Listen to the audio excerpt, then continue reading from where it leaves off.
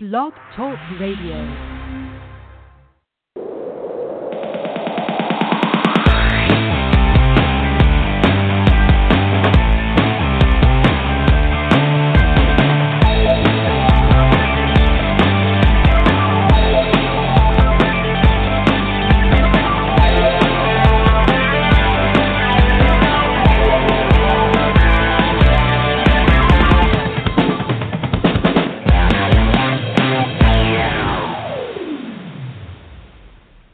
Welcome to the Bottom Line Show live today. Today we have a legend with us in both the music and television business.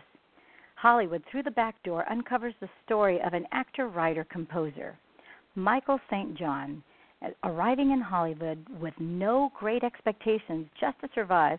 It was a time when artists of color were forced to accept any kind of demeaning role in the business. When not in a class at USC, Michael was found on a film set observing and meeting stars or those who might make it happen for him. So he pulled some outrageous stunts just to get the job or part he wanted. But somehow he managed to garner the respect of some of the most powerful human beings in the entertainment industry. People like Richard Zanuck, Marlon Brando, Hedda Hopper, Betty Davis, Agnes Moorehead, David Weisbart, Mary Pickford, and so many more who held out their hand, giving him the necessary push needed. The back door, well, you're going to hear it straight from Michael himself. He'll be joining us today to tell us what his secrets to success are, how he has been in the entertainment successfully for now, I think it's over 40 years. So we are waiting for him to dial into our studio. And it looks like we're having a little difficulty in having him get into the studio line here, but we'll have him momentarily. Michael, well, let me see if I can share a little other information about Michael with you. He also has a book that has been published called Game, Sex, Rape, and Rock Hudson. And there's a lot of interesting anecdotes about James Dean and his partner, Michael St. John. That's right, ladies and gentlemen. Michael St. John also did work with James Dean. Let's see if we can get Michael here on the line momentarily.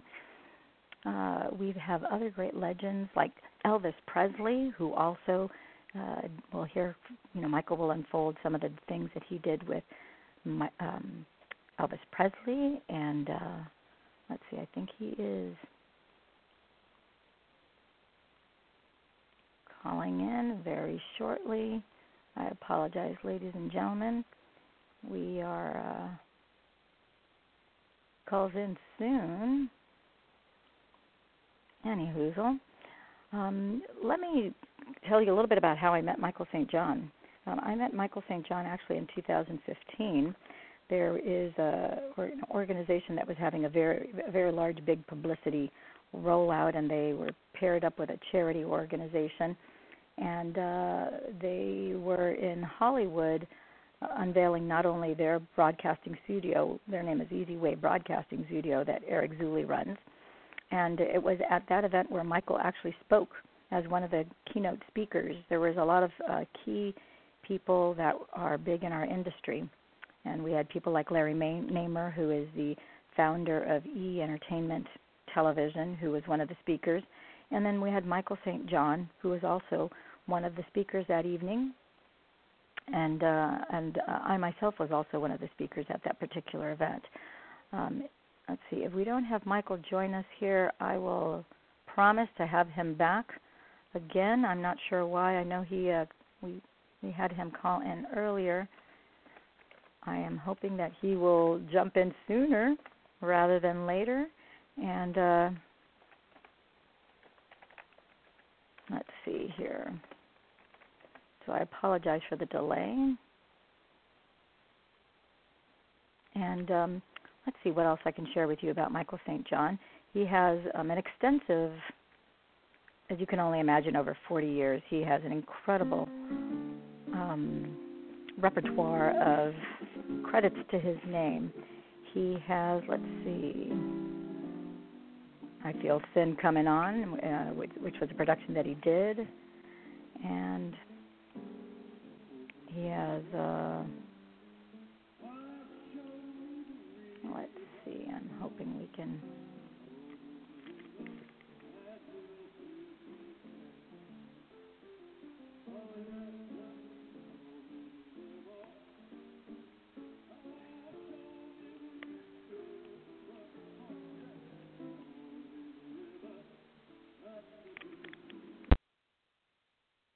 Hello, Michael. You're welcome to the Bottom Line William. Show How are Live.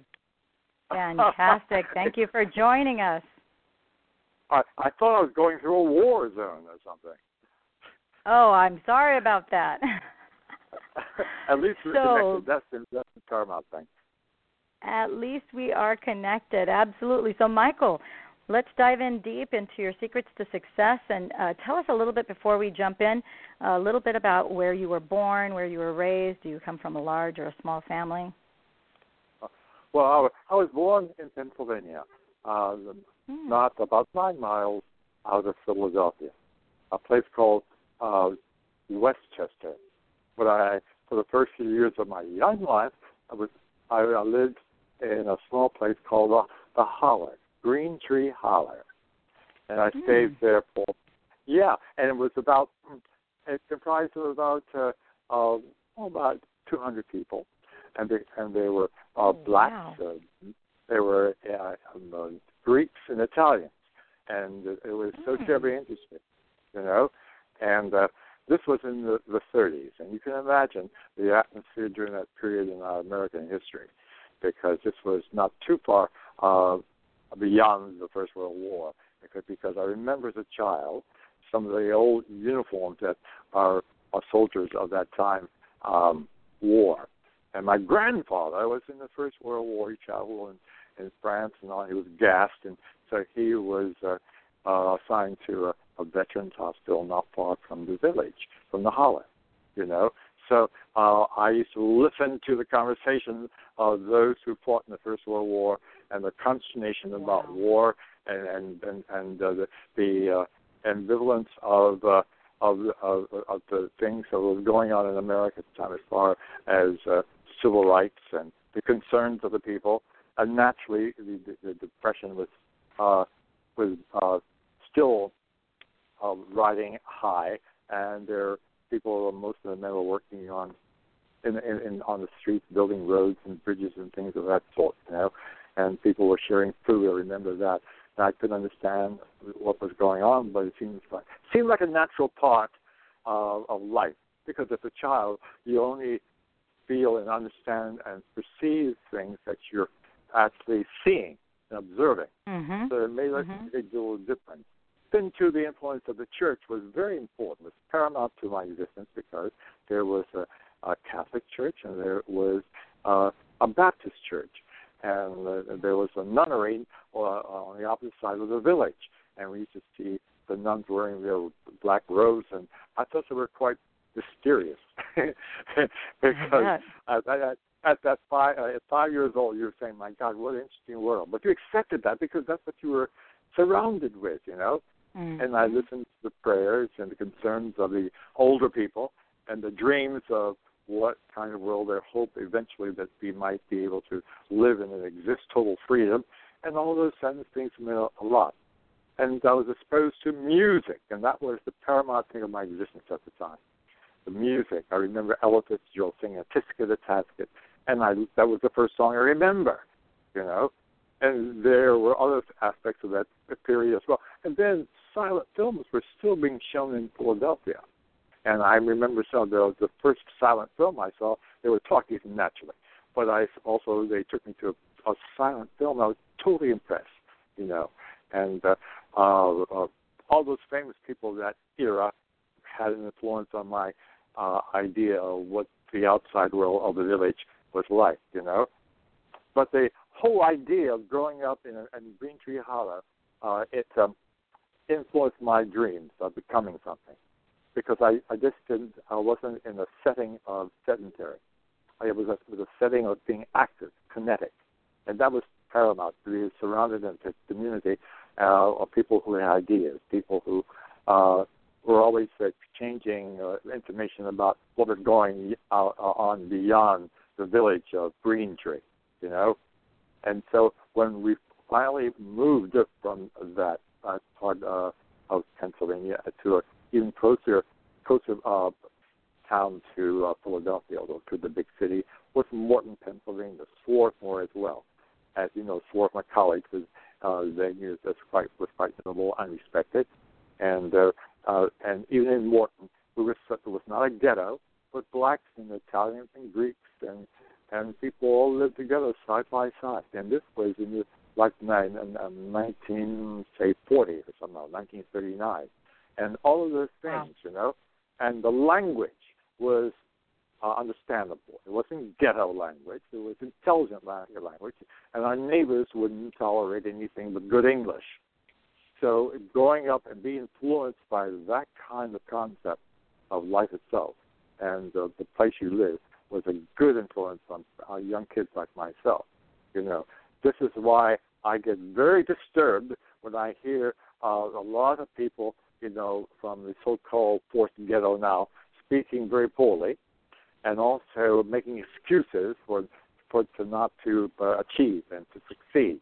You know, because during my time, even then we were influenced by how the neighbors felt. We spoke poorly, or we didn't listen to the elders. We got really chastised quite seriously. And if you grew up with that kind of respect for your neighbors, for your kids, and you could travel and walk around the streets at night and communicate with the community of friends and schoolmates, it makes quite a difference, you know. It was nothing like Compton. It was nothing like that. There's nothing to be proud of, you know, with that kind of, I don't care if it's the films or television or whatever, you know, en masse for people to be so, you know, respectful, say, and get so excited.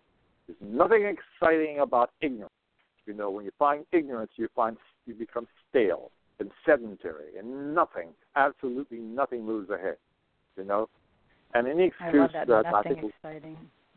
Nothing exciting about ignorance. It's so true. It's very true. And this is what I've been influenced all my life. And fortunately, I had teachers, I had neighbors who cared, I had ministers who cared, both white and black people, you know. And it proved something to me then that if your brain, use it, you know, and stop making excuses where you can't do this, you can't do that because of what? You know, yes, you have difficulty. When you wake up in the morning, there's always something waiting for a challenge for you to exist in. If you don't take up the challenge and look at something with a bright light, always see the light ahead. That's what my teachers told me. Roselle Watson in my 5th grade. She said, so of course there's going to be darkness too, but you come out of the darkness into the light. And what happens when you discover light, click and grow and manifest into something extremely exciting.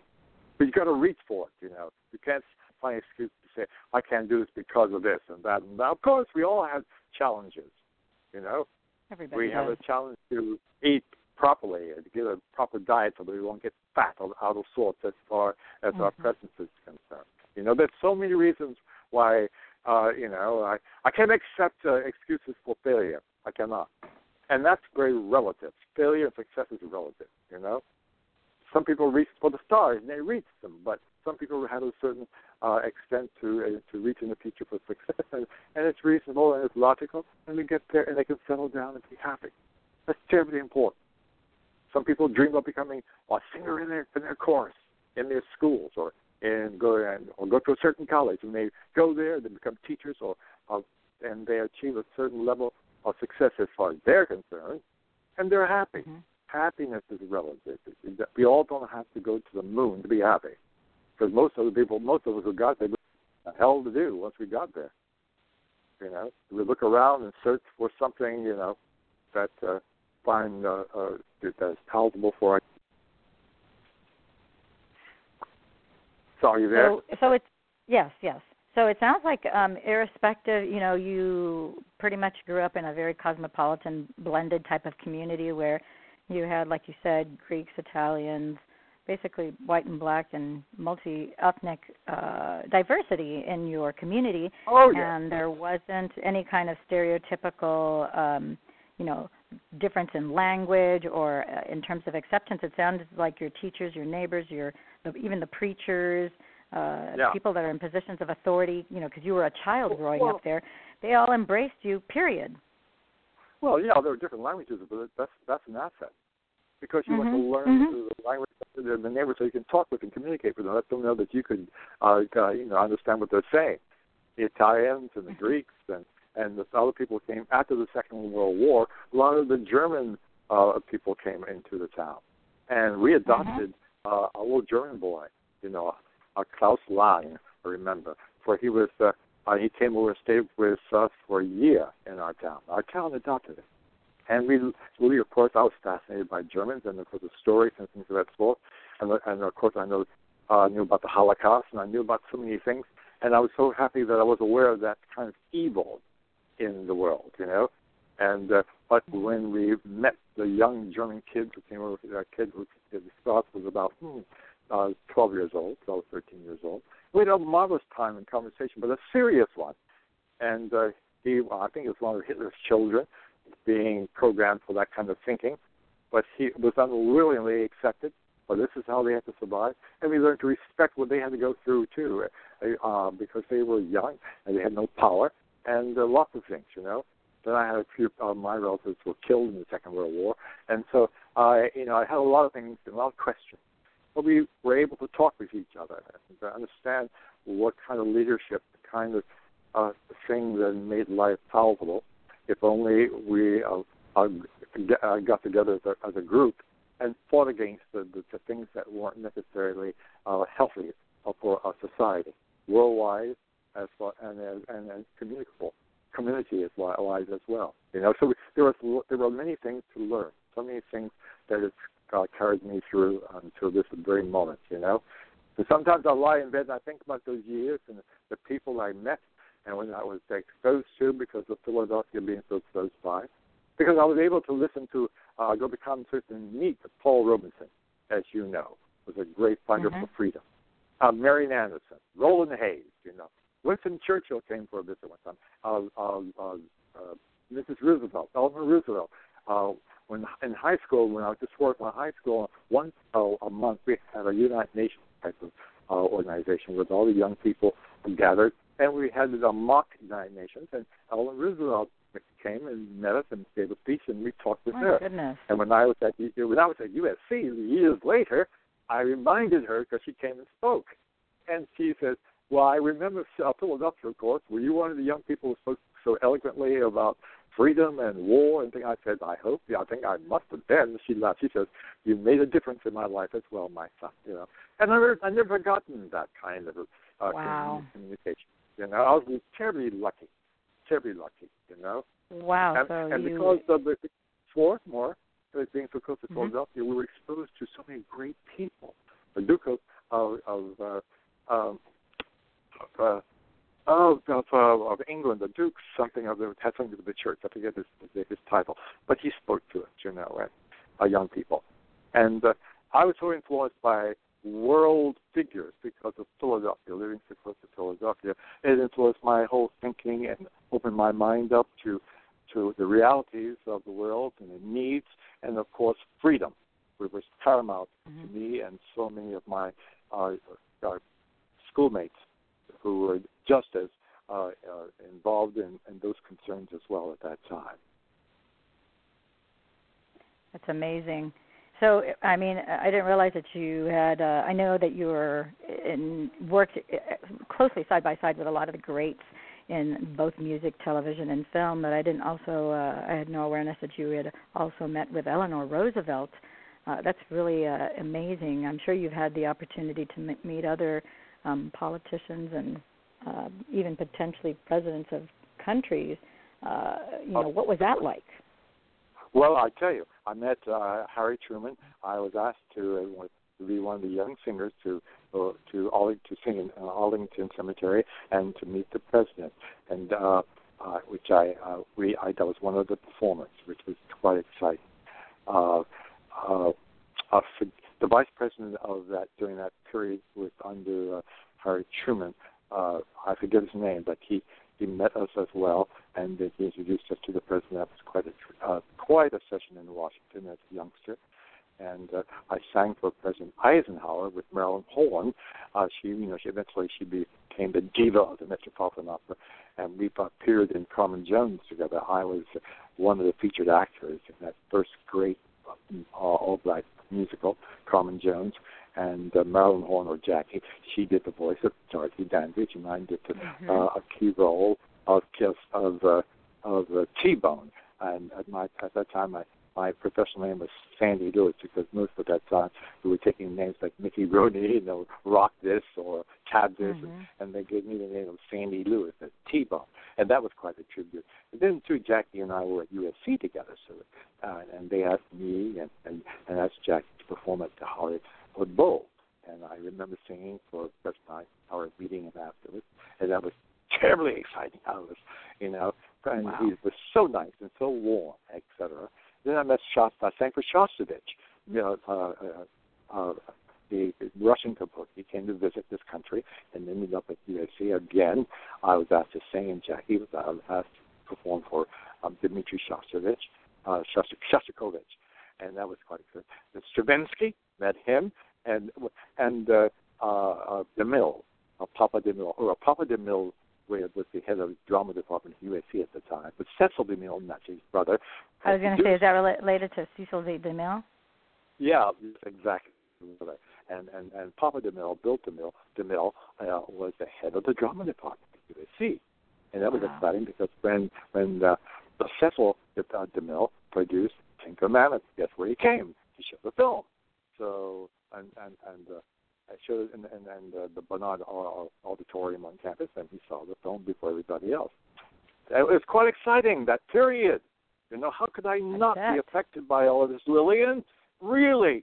It's impossible not to be. This little black boy, just face it, this little black boy being exposed to all of this, especially during that period when the world was really half divided and they were trying to keep... I know how lucky and fortunate I have been.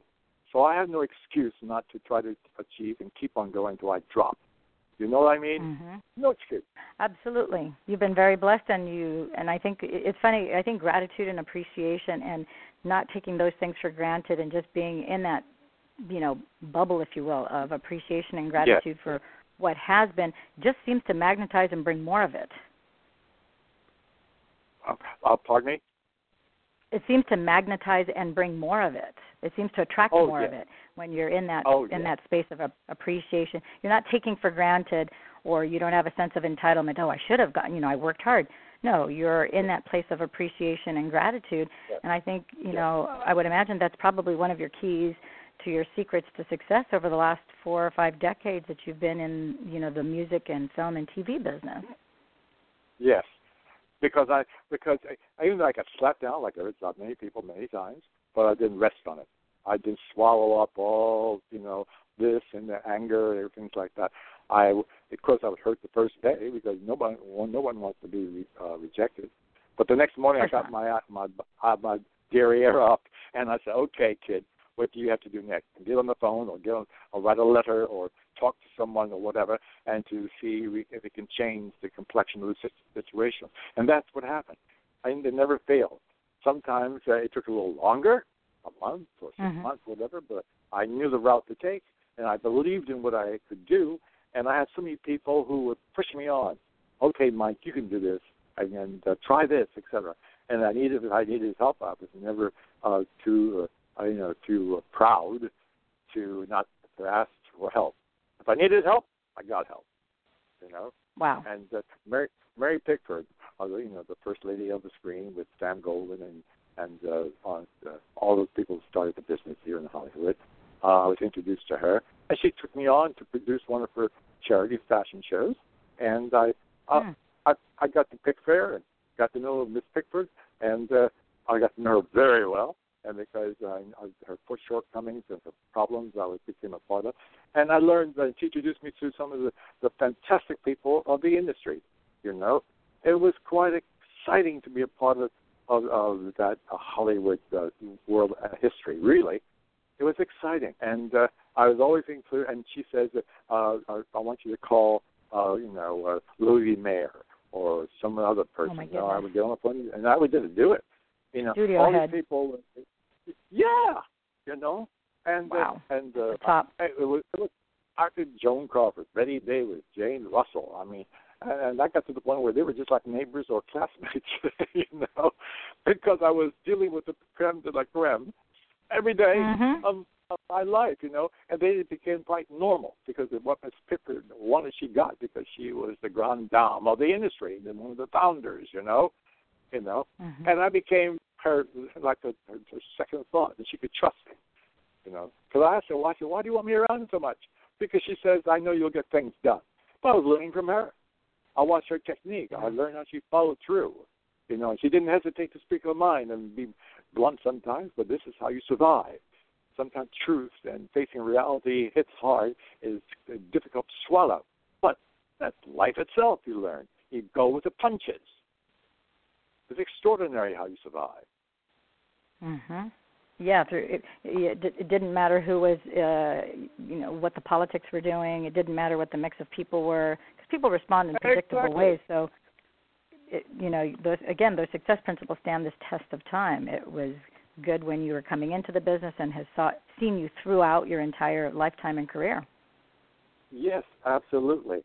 And there was always someone there saying, "Hey, kid, why don't you try this?" Or I very seldom had to audition for things, I'll be honest with you, because there was always somebody saying, I know somebody who can play this role, and I was just lucky that way. People said, because at that time, not too many black young people had the nerve or guts to do something like I was doing. They would hesitate or find some excuse, but I didn't find an excuse, because growing outside of Philadelphia, where you had to move or you froze to death because of the weather, you had to keep just moving ahead, thinking ahead, just to keep warm as far as your dreams and your physicality, et cetera, et cetera. You just had to do it. It was part of survival, So I got to know, they had the water, so I could remember the wedding list, which was quite an experience. And she enjoyed me because I was quite different from many of the other kids, black kids, young actors that she had met earlier, And we had our battles, but we became very close friends, and she was very protective of me, She said, your mouth is going to get you in a lot of trouble one day. I said, your mouth is too. Or make you a lot of money. She called me a little snitch, I said, well, I'm just telling you how it is, Mom, because she insisted that I called her. She insisted on my calling her Mom. So I called her Mom. Oh. We had a ball. And I sit in her bedroom in Pasadena. She had a house there and some servants who were all Caucasian. And she'd ask me to come up to her bedroom, and it had a big bed. I'd sit on the bed, and she would stories about the old days and warn me about the pitfalls of survival as an actor and a musician, et cetera. And we have a ball, and I used to just raise hell with her sometimes. And she said, why are you so sassy? I said, because I want to know. I'm not going to hold back, Mom. And she laughed. She said, I don't know what I'm going to do with you, boy. I don't understand what I'm going to do with you. That mouth of yours. I said, well, God gave me the mouth, and you're trying to keep it exercised. So she was your first mentor, but she really embraced you wholeheartedly. It sounds like really took you under her wing, and she allowed you to be the full expression of yourself. And encouraged you because you had a sassy mouth. It's like, okay, let's not squelch that. We can use that some way, somehow. Yes, because the first time she saw me was at the Evans Showcase Theater. It was run and owned by Nick Stewart, who was lightning on the Amos and Andy show. And Nick, while I was at USC, got me a part in Amos and Andy. I played a little role from England called Richard. And so she came, and I met her then. And then she's heard that that her friend David Wayne was opening up here in Finian's Rainbow, and I auditioned for this show, and I appeared in the show. But in the show, I got an opening night. Oh gosh, Lillian, I shouldn't tell you this, but it's true. I was dancing as one of the characters in the gospel there, and I forgot to put on my underwear, and I hadn't zipped my trousers, and they said that the scene had never gotten applause and laughter before, and when I came on, the whole world, I was exposed to the whole world, and the audience applauded and laughed and everything, and Mom or Ethel Waters was sitting in the first row of the Coconut Grove at the Ambassador, and she almost fainted, and I caught hell. Then after the opening, we had a big party, one of those things in the theater. And my mom or Ethel came up, Miss Waters came up to me, and she said, I know what you did. I said, what are you talking about? And she said, you unzipped yourself to get that kind of reaction from the audience. I said, no. I explained to her. She said, honey, I know show business. She said, don't be lying to me. Then she left. She said, I'm going to do Penguin's Rainbow, and I'd like you to play my half-brother, who always co-stars me. And there's one thing I demand, for you not to forget that I'm the star and not you. And don't try any one of those cheap tricks that you just pulled this evening. I said, it wasn't a trick. She said, shut up. Just call me tomorrow. She gave me a number, and we'll talk about the show. The play. And that was a member of the wedding. So I went, and we had a time. I'll tell you, it's in my book, the thing that happened between Ethel Waters and I. She and I had a battle on stage. She threw a chair at me. I threw it back at her. And the audience who saw the show on Broadway, they were frozen to their seats in Pasadena. It was quite a thing, I'll tell you, Lillian. But we became very, very close because then she decided to faint on stage, but I decided to faint before she did. So she was absolutely exasperated. It was something else, Then a lot of people from Hollywood, Peter Ford and Glenn Ford and Slavio and Mitzi Gaynor, and so many people came to see the show. They said, this show is quite different from in New York. It's hilarious. We love the changes, Miss Waters. She was furious because the changes were because of my antics with her on stage, It was quite a thing. It was quite an experience. Experiences I had with stars. And frankly, in retrospect, I would never do those things today. But being young and vicious, Lillian, and determined to show your wares, let the world know that you were there or that you had arrived, at that time I was desperate because I had gone through so much to get to Hollywood, to be perfectly honest. Yeah. I had graduated from high school, went to the Midwest at Earl College in Indiana, and I became the first black president of my class. And during a homecoming parade, we were marching down Market Street, and the KKK members stormed the parade and threw produce bottles and had big baseball bats, and I was and my classmates saved my life and took me back to the campus, and the dean hid me in the closet of his house on campus because he was living on campus, and the next morning they made arrangements very quickly to get me to UST. And so about 4 or 5 o'clock in the morning, they put me in a truck, back in the campus truck, and they took me to the Greyhound bus and got me to Los Angeles. That's how I got to Los Angeles. And that's why you went to UST. Yeah, I read that your dorm room was firebombed. Was firebombed, yes. That's the reason why they did that. They quickly got me out of town. So because I'll be honest with you, I had no idea of coming to Hollywood. I didn't see any reason why I should not go to Hollywood because I was headed hopefully to Broadway. It's interesting. So part of your original plan was not to come to L.A. It was to go to school there in Earlham College in Indiana. But obviously God had a bigger plan from you, so he literally fired you out of Indiana and got you to L.A. You didn't even know that you were going to L.A. They quote, unquote, took you to L.A. Right. That's right. And this is, again, one of the secrets to success that I want to interject here because we see this time and time again with our guests who have come on. Sometimes our greatest challenges are our greatest blessings. Because heaven knows, you would never have wished on yourself to have been a target to the KKK or to have your dorm firebombed. Oh, you were, that's right. You were going to school and you were going to do what you were going to do, but God had a different plan, so He literally fired you out of there. Now you end up in LA. So tell me, what was the thing that connected you with entertainment at that point? Because you're brand new to LA. You're literally escorted and dropped off there. Right. Well, my first sight of L.A., I was totally overwhelmed. I saw palm trees, and I expected to see banana trees and orange trees. I was a little typical kid from back east. I've seen those, pictures of L.A. in books and things like that as a kid. And of course, going through high school, you had radio. There wasn't television in existence then. So therefore, I had a different view of this town. It was extraordinary. And when I saw my first movie star, I was famous. It was Maureen O'Hara.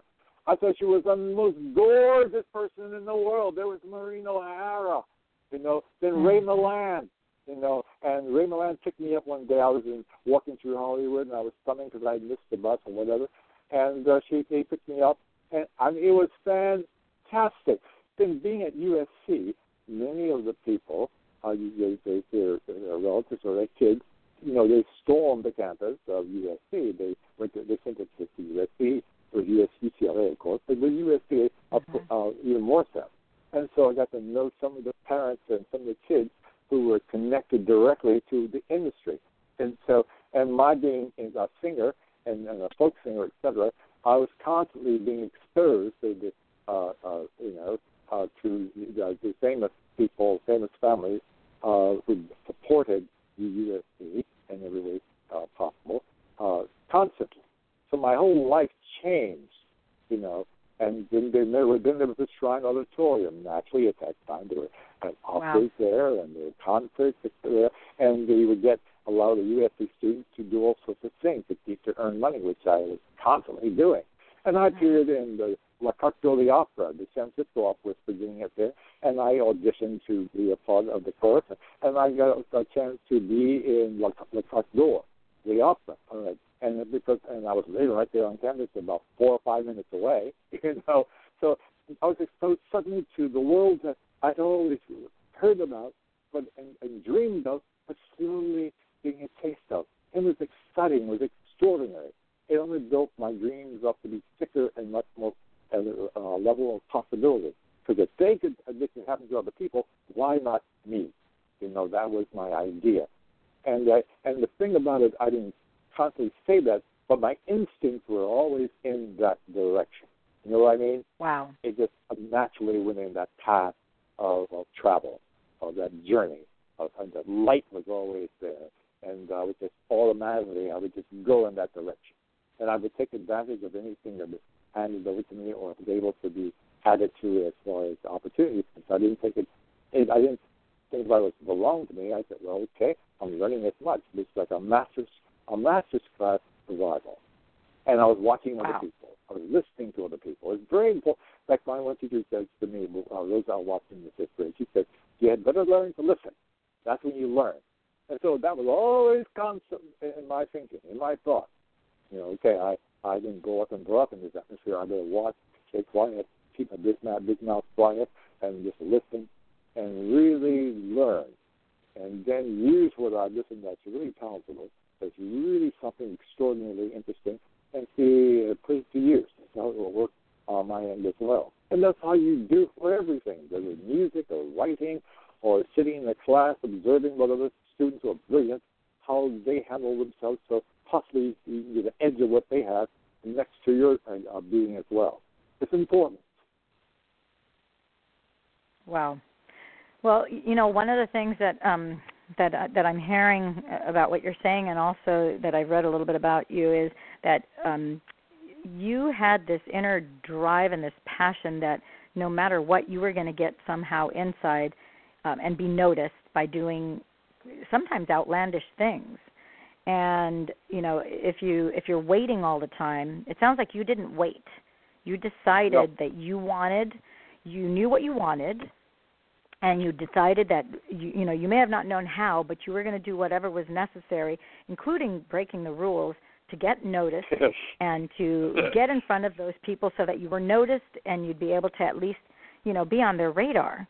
So tell us a little bit more about that, and if you maybe share an incident or two of some of the things that you did that, I would imagine were considered to be brash at the time. Well, I had met Hannah Hopper in New York. I had gone to audition for February in Miss Pennsylvania. My music teacher in Swarthmore insisted that I go.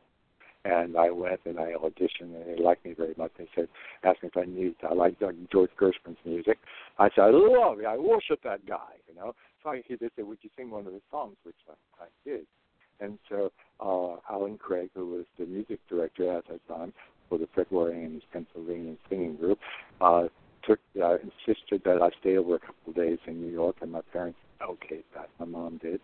And he introduced me to to Lula Bank, and through Lula Bank that she took a license to me to the point where I was about 12 or 13 years old, and she offered me a drink. She said, "What would you like?" I thought she might offer me a glass of juice or lemonade or something. Mm-hmm. She said, "Well, what kind of gin do you like?" I said, "Excuse me." Oh my gosh. So Lula Bank says, "Darling," she says, "what do you want to drink?" And I oh, any kind of lemonade, pink, whatever. She says, "What lemonade?"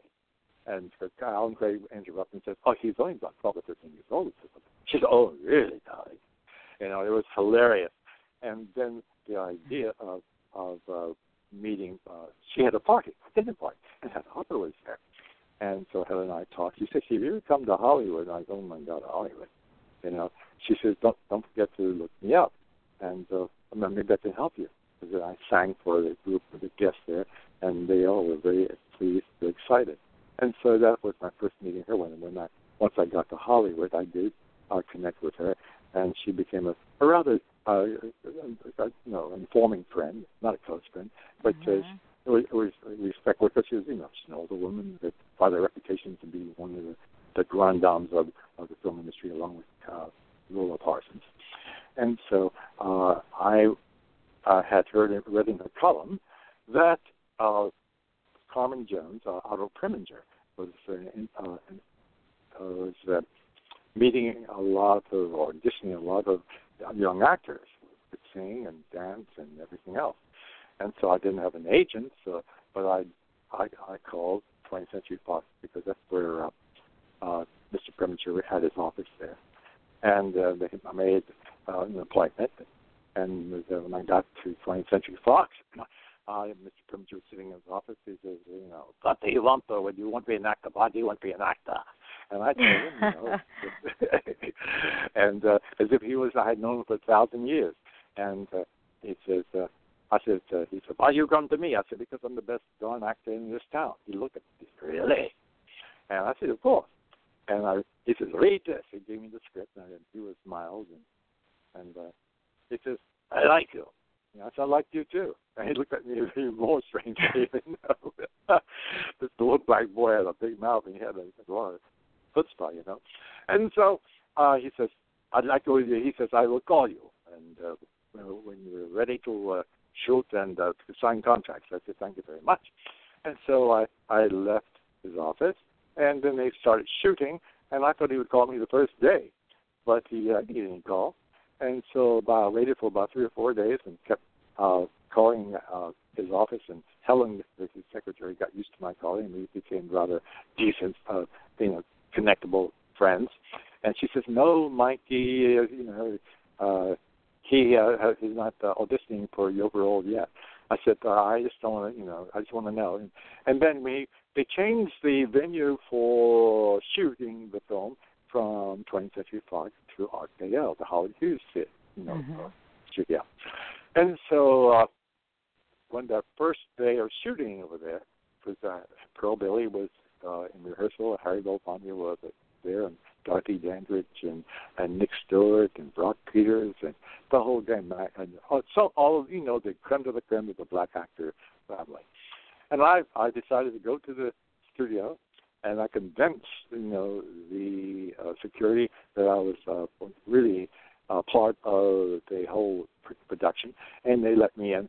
And Aldo Preminger saw me, and he looked at 2 or 3 times and said, "This cannot be true." I was right there on the first day of rehearsal and shooting, and I let him know that I was there by standing in his view so he can see me standing, and I wouldn't move, and he pretended he didn't see me, and I got to the point. Well, I was irritating him because he would go to the bathroom. I was there, Lily.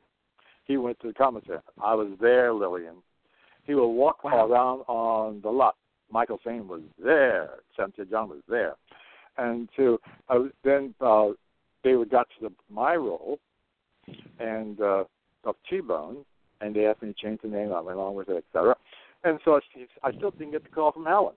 And so I got very upset, and I went and told Pearlie Mae. I called her Pearlie Mae, Pearl Bailey, and the situation. She says, "Don't worry about it, honey. You're going to be fine." And the day before I was scheduled to do my first scene, I still had not gotten a call from Helen. So I went to the studio early in the morning. I waited there all day, and nothing was said to me. He saw me a couple of times, and then he disappeared. Then Dorothy Dandridge disappeared. And then I decided to confront him. So I went up to his office, and Helen was not at her desk. I saw a light steaming from his office, and the door wasn't completely closed. So I said, okay, I'm going to go in there. So I pushed the door open. I said, Mr. Preminger, and guess what? There he was on the sofa with Dorothy Dandridge having an affair. And then she quickly put herself together, and Mr. Preminger was stuttering his little German. I will come. I'm so sorry. I was so in shock. I backed out, almost fell down the stairs, and I ran and told Pearlie May what I had witnessed, and she laughed her head off and said, honey, don't worry about that part. You got that part. And the next morning I showed up. I was a little bit hesitant because I didn't know what was going to happen. Then I saw Helen. She beckoned to me. She said, Mikey, you should go. Come on up. You should come into my office. I was looking for you. I knew you'd be here and signing the contracts to start the rehearsal for the scene, your first scene. And that's how I got the role. But he gave me a rough time on the first day. He said I didn't sound Negro enough. He made any excuses to make me suffer. Oh, my gosh. It was the most excruciating, and to the point where I thought maybe I'd never do a film again, or I'd never want to be an actor again, especially still. And because it was so rough, because he was upset that he was forced into signing me, Lillian. And so anything he could think of, he even asked his assistant director, Maximilian Slater, who's from Austria, to teach me how to sound more black. I mean, you can imagine with his coaching how I ended up sounding at times. So a lot of the scenes I was supposed to shoot was cut from the film. So I had a couple major scenes, and then I had a couple scenes dealing with the star. I have a speaking role, of course, but the major scenes that I really wanted to do, and dealing with Doc Peters and Carmen, etc., he found an excuse to cut from the film. So that's how my debut with the big-time actors began. It was something, and I was so disheartened. And after the shoot, I said I'll never do that film again. It was painful. It was excruciating because I had caught him in that situation. And he wanted to show me who was the king, who was the boss, etc. I learned, something from that as well, and I kept on going. But then I got, hired and signed for other things as well. But when I did Porgy and Bess, he refused to hire me as one of the characters, but he hired me as one of the singers, voices for the music, and Porgy and Bess, because he knew I loved George Gershwin, and then I had met Ira Gershwin on the lot, and that really was my support, one of my great supporters. He told Otto Preminger, who was assigned after the first director who had directed the first Porgy and Bess on Broadway. He says, you take this kid. He's wonderful. He said, George would have been very proud, So it was something extraordinary.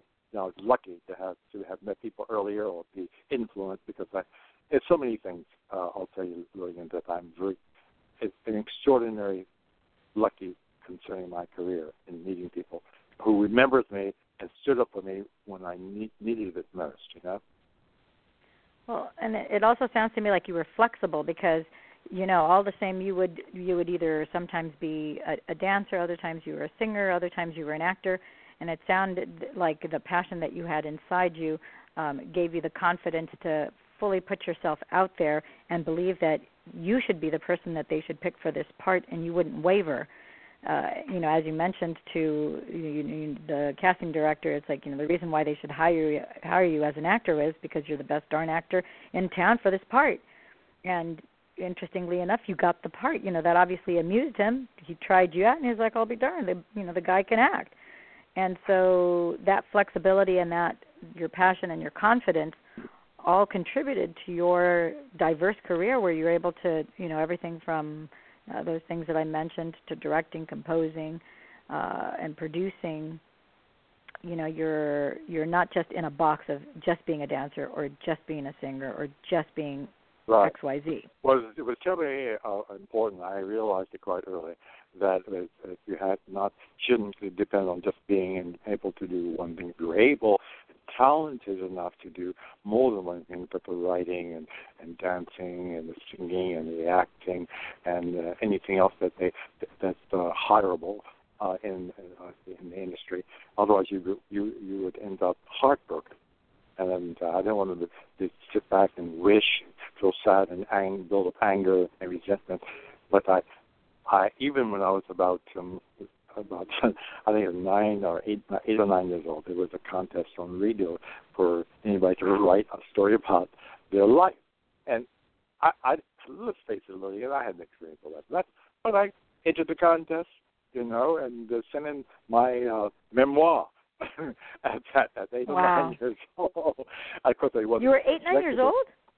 Yes, but you see, oh my gosh, it's amazing. And when I think about it now, then too, a lot of people remind me even today. My sisters and brothers back in New York, they said, "Bruh, you were always, carrying around a pencil and a tablet, and you were always making notes." Well, I didn't want to forget anything during the day or any experience. I just naturally picked up those things and carried. I even had a dictionary with me at various times. Once I discovered a big dictionary, I went to bed with that dictionary under my pillow because it opened up a new world for me, a new world language that I could still have. Yeah. You see, I was raped as a kid when I was 6 years old, and it was terrible. And my father was an alcoholic. He was very cruel. And the violence in our household, he used to do terrible things to my mother. And I was dreaming of just getting ahead and living a different life because there was always a holiday. I used to resent holidays. Any holiday, like Thanksgiving, any holiday was an excuse for my father to get drunk and brutalize us in the family. It was horrible living. And that seemed a part of my existence, but I had read of other lives, and it was another life to find, to be happy. And I was always, transferring myself in that direction. And when I was old enough to leave, I was escaping. And I think that's one reason why I didn't accept defeat. Now, psychologically, I was screwed emotionally. Because of growing up in horror with guns and blood and my mother crying, and us fleeing to our neighbor's house for safety. It was something that I had learned to survive with, and I was always dreaming out. When I get older, I would leave. I would do this and that. And when I read about, or my teachers used to tell us stories or relate stories to the class or to me personally about the achievements of other people who were black, who were Italian, who were Greek, who all had different challenges to survive. It influenced me tremendously. And my whole life was just pointed in that direction. That's why being at Earlham College and hiding in the back of a truck to fix babies, and then once I got to Hollywood, the challenges appeared, but there were opportunities as well. And the doors opened because the people that I met in Los Angeles, the teachers, the professors, the deans, they seemed to somehow adhere to my quest. And being exposed to music, to classical music, and to concerts, and to some of the greatest people of the world that you only read about in history books or whatever, influenced me terribly. And they opened doors, and they didn't say get away, or it didn't seem that they were bored with me or wanted to shy.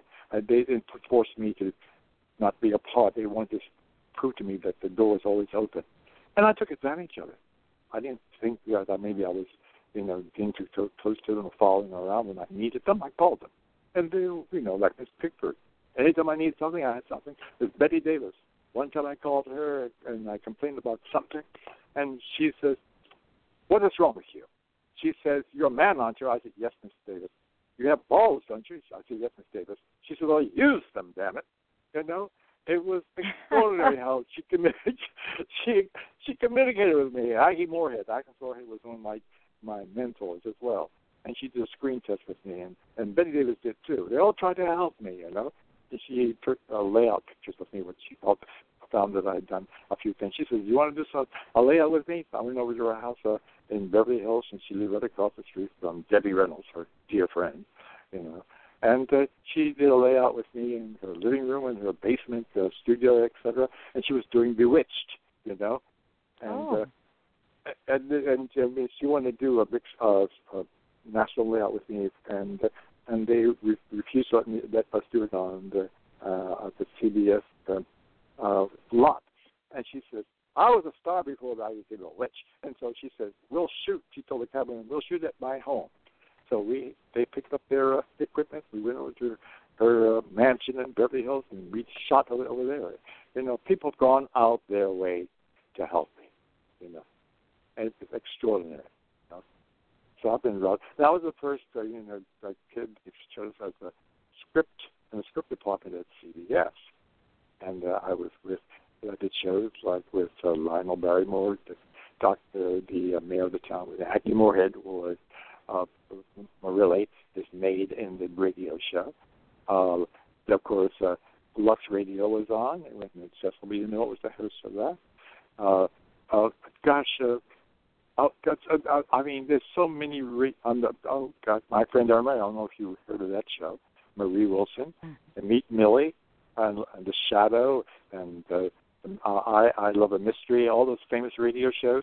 I was in the script department for those shows, and I learned and watched rehearsals for the radio presentation, their technique and how they acted amongst each other as professionals.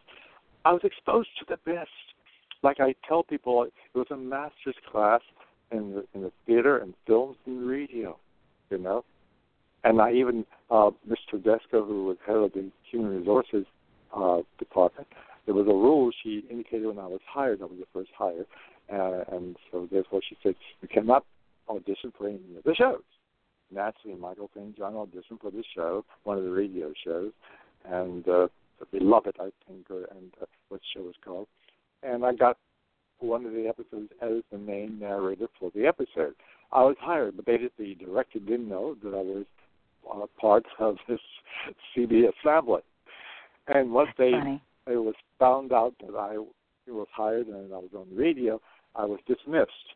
I knew the rules, but it was something that I wanted to do, and I did.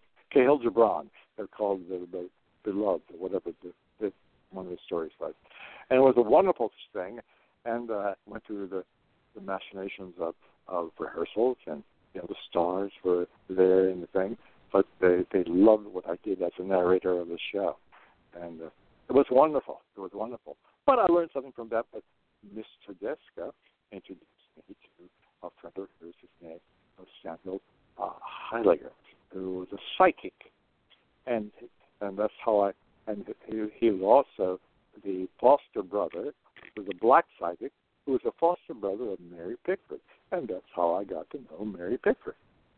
And she came to one of the psychic readings, and Dr. Heiliger, and he says, I want you to meet Michael St. John. And he says, he told her a little about me, and she immediately got close to me, and she says, call me tomorrow, and we'll talk about something. I think something that I have something in mind that you might be interested in being a part of. And so that's how I got to know Mary Pickford and the famous Hollywood clan, So what was the first? Because you talked about your script. I guess your first script was sold to CBS. In the script department, I was part of the writing for many of the shows. At that time, radio, they had a committee or region of writers, and they shot us because I was very young from USC, and it was like that kind of situation with the university, and so I was one of the lucky ones, But I was the first black to have there, So, and it was an extraordinary thing because radio. I grew up with radio, so therefore I was fascinated, interested, and I was aware of, after all the famous people were right. Mary Martin had her show in the old days, and the famous people, Burns and Allen, Gracie Allen, and George Burns. I had met them. They came to see me a couple of times when I did the desk set where Shirley Booth had gotten an Oscar for Come Back Little Sheba. I mean, I got a chance to meet all those people as well, because of radio. I knew them, couldn't help it, because that was the extent of our entertainment, during the 30s, the 40s, It was an extraordinary opportunity for me to really watch and observe. But it was like a class, I'll be honest with you. Whatever they did, and I watched every move they made. Even, when they left the room, I watched if they left it, or when they went to concerts or private showings, I watched how they carried themselves and how they welcome other people, how open they were with their fans. It was wonderful. I never felt that one was so full of themselves that they ignored a fan or a person who admired them, etc. And that was a brutal lesson to learn, because so many kids today, they have one hit or one big success, and they have guards around them. Betty Davis never had a guard around her. Joan Crawford never had a guard around her. I mean, Jimmy Cagney, and they didn't have guards and people, things like that. But after all, when they fade away, they wonder why people they lose interest in them. And the aura of Betty Davis or Joan Crawford or Jimmy Cagney or Clark Gable or any of these people still talk about them. We have intense regard for them and who they were. They may not have been the greatest actors in the world, but you have a love for them, and a kind of worship that anybody who's achieved anything affects other people who have dreams as well. You know what I mean? It's extraordinary how you learn and how it adds a dimension to your own life. It really is. If you allow yourself to dream whatever it is that you want to dream and then decide that you're going to go for it, even though you don't know what the steps are, it's amazing how everything starts to open up, and then you look for the opportunities, and sure enough, then that mentor will show up exactly at the right time, at the right place, with the right people to instruct you, and you'll know the instructions that you're going to need to take. And then you start connecting the dots. It's almost like an energy that is carrying you, and quote unquote bad things or things that you perceive that are negative that happen to you. In hindsight, you'll see that they weren't. They may have been bad, but they redirected you so that you kept on track to where you were supposed to go. Like in your case, when you were in Indiana, you had that firebomb go through your dorm. It directed you to L.A.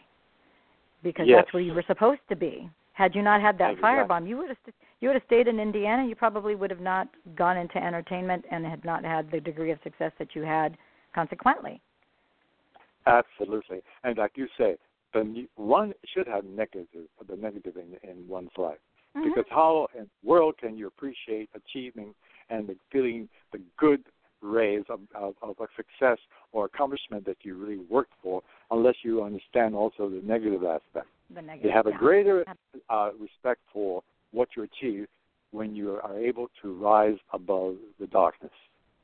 That's why when it's dark at night, you settle with it, you go with it, you survive it. But when you see the daylight coming over the window, it's enlightening. You take on a different energy. That energy that's so exciting. Yes. And you and I share something in common, because I didn't realize that you went to my alma mater, to USC. I went to USC as well. When did you go?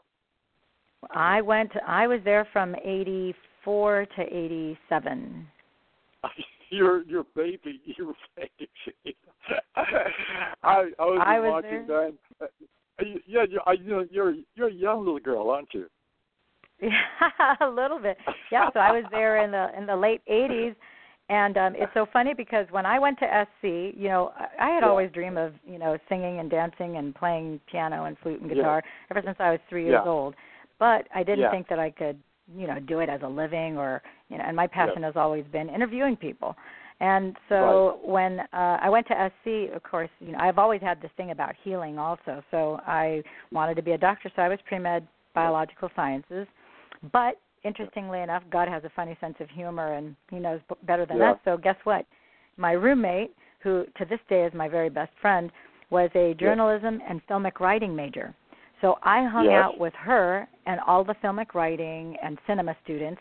So they would cast me. They would use me for voiceovers. I was an actress in a lot of the films.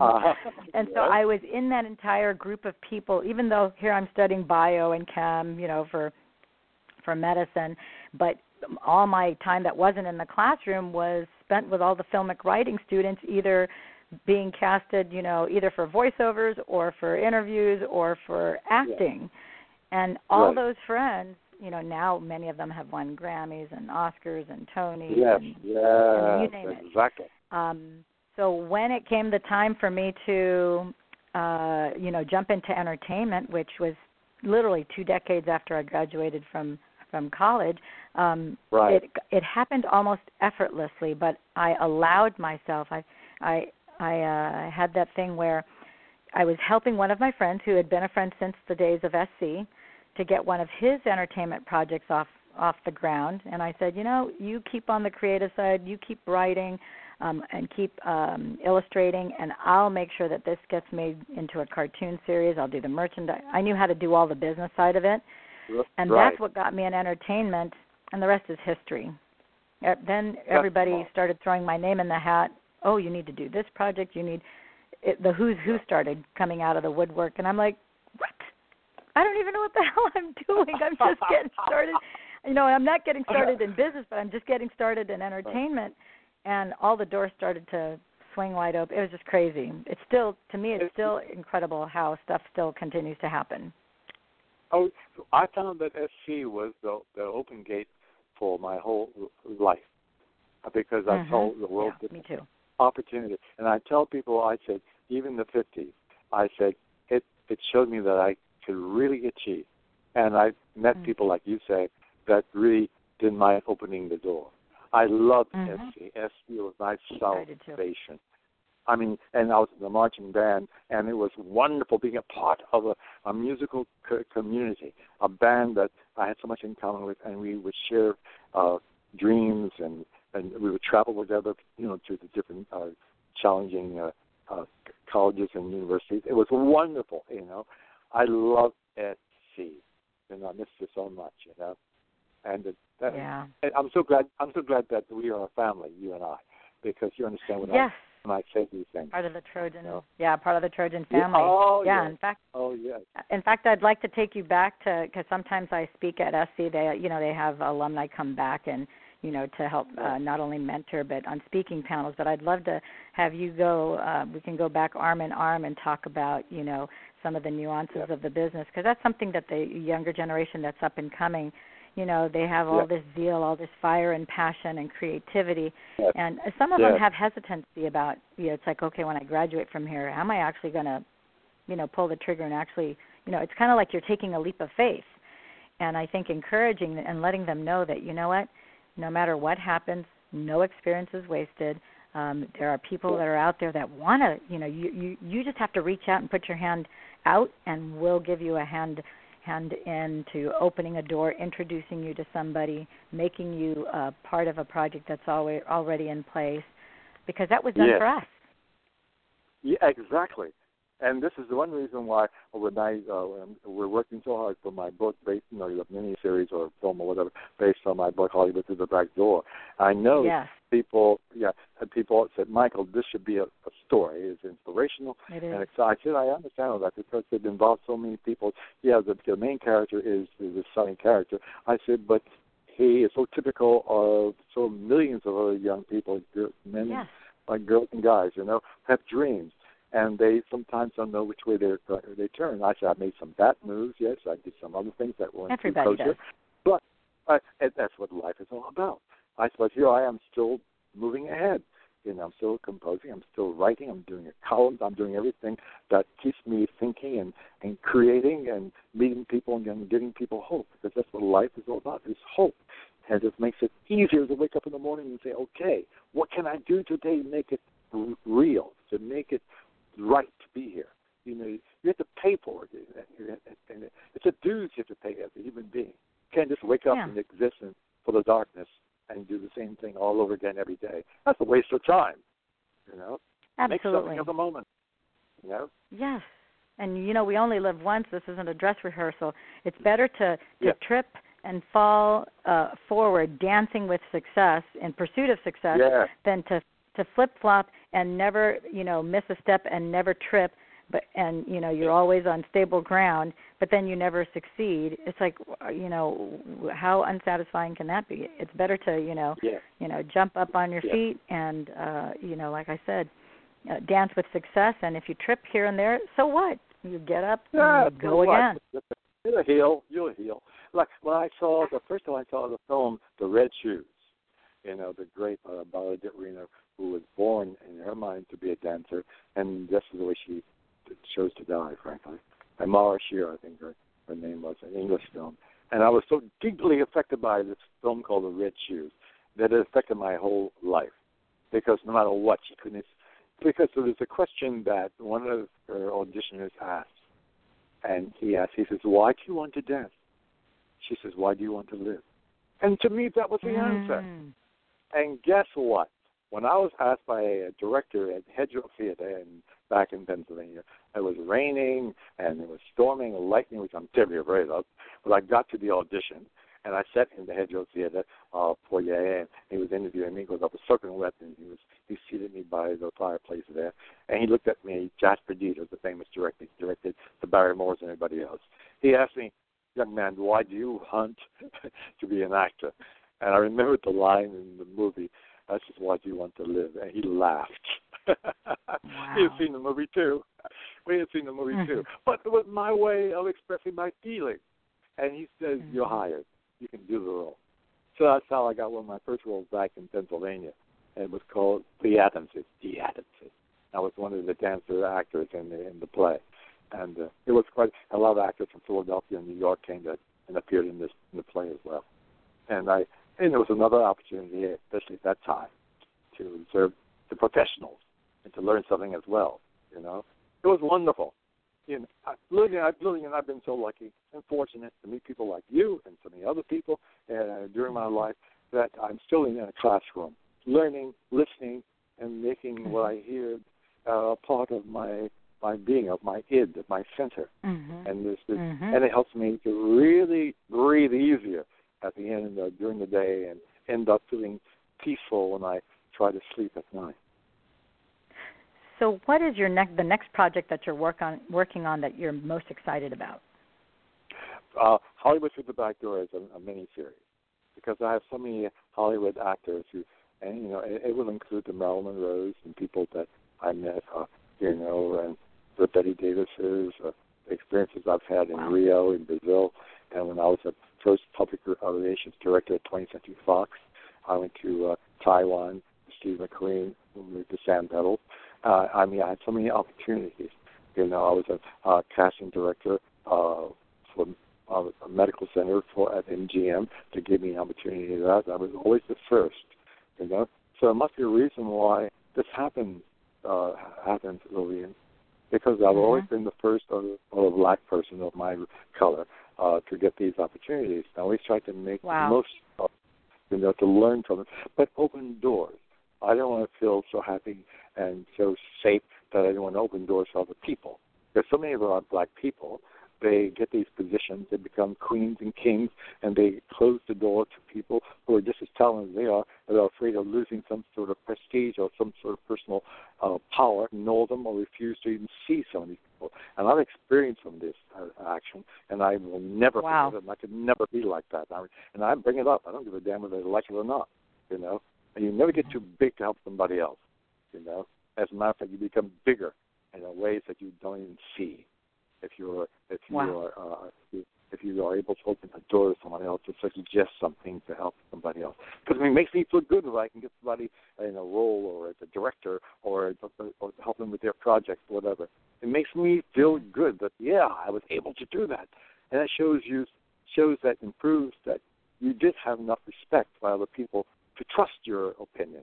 You know what I mean? And that's terribly important. That's tantamount to power and success in itself. Do you think, and we're going to close with this last question, do you think that some of the adversity that you faced in childhood, the abuse, you had, a terribly abusive upbringing, do you think that level of pain that you had to face and challenge made it easier for you when you had to do things and put a lot of effort, a lot of energy, and a lot of drive? Do you think that relatively speaking, became easy because in comparison to have to survive the kind of horrific abuse that you had, that's like almost like death. So to have to push and, strive in business, that's more pleasant. So rejection, big deal. You've practically, faced death in the eye. Do you think that is a true statement? Oh, yes. I because of my experience growing up, I could handle anything in the world. At the moment, I was a little devastating, but I got so used to pain and disappointment and feeling disturbed emotionally and somewhat confused on many levels that I didn't let it take hold of my entire being as to how I would handle things. Okay, this is a situation, it hurts, yes, but I got to push more buttons to lighten it. And eventually it wavers, the disappointment. And you say, well, okay, there's something else I can put in as another note in my book, notebook, as far as surviving in the world. Then I have to remind myself that my mother had to go through hell as well. And she survived with 8 kids, and I was the oldest. So therefore, I watched her survival and how she would survive a fight or her blood or her bruises or whatever, but she would get up the next day and continue her dreams. I said, Mom could do that. I'm not going to sit here and bask in my pain and my disappointment. Get my ass up and do something about it. Wow. It gave you resolve. There's no reason why. Exactly. Because not addressing something, if you're facing something, it doesn't cure it. That's why you go to, if you have a pain, if you suspect it might be more serious, you see a doctor or a professional person, you do something about it to see if you can circumvent it. What can I do and to keep alive, to keep my physicality active or kinetic? That's what you must determine. Life is a challenge, and you realize that very soon, especially if you're not lucky enough.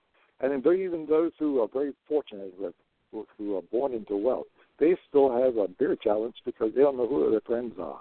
They don't know who is active in for themselves or for whatever. So therefore, they have to take chances and look honestly and screen honestly into the eyes and the soul of those who they deal with, and face the reality that no one's perfect. Everybody has a dream, has a goal, and an objective. If you see them realistically, you don't have to you don't have to face them on it. No, but you have to understand them and know them and it's a kind of sympathy or empathy to say, hey, they're just humans like anybody else, and they can make mistakes. As long as I know they're capable of this, that's where a level of respect germinates, and that way we can work together. So that we're all in the same boat.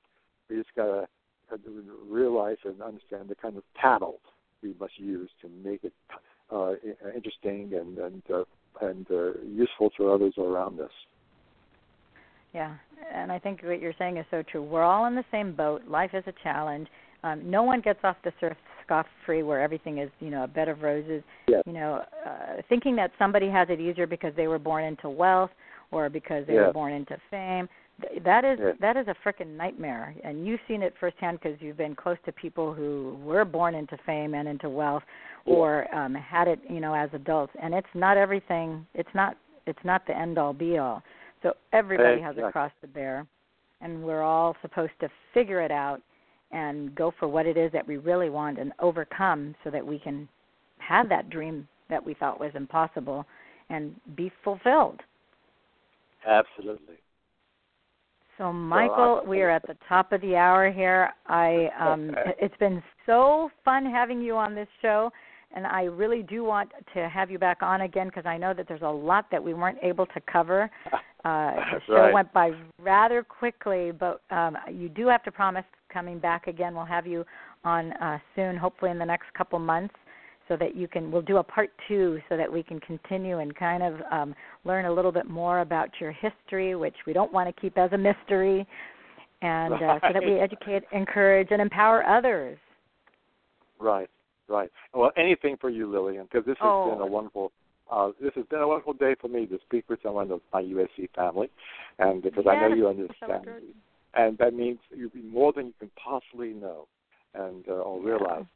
It's like coming home, because I know Yes. I can speak honestly and freely, and you understand because you were exposed to similar things as I, as far as people who have, and fortunate enough to be able to follow through with their dreams because of support.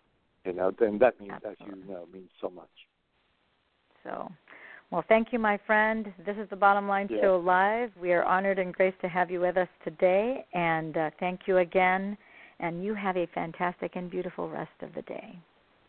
Thank you so much. Oh, Lillian, how is Yes. it possible to get a copy of this? We will make sure that not only our listeners, but you'll get a copy of this. We will be sending it to you direct. We'll also be posting it on Facebook and the other social media sites like Twitter, LinkedIn, G+, etc., Tumblr. Okay, so some people have been asking me about that, and we want to take advantage of it, and I appreciate your support as well. You're welcome. Fantastic. Okay. Peace and love always. Bye-bye.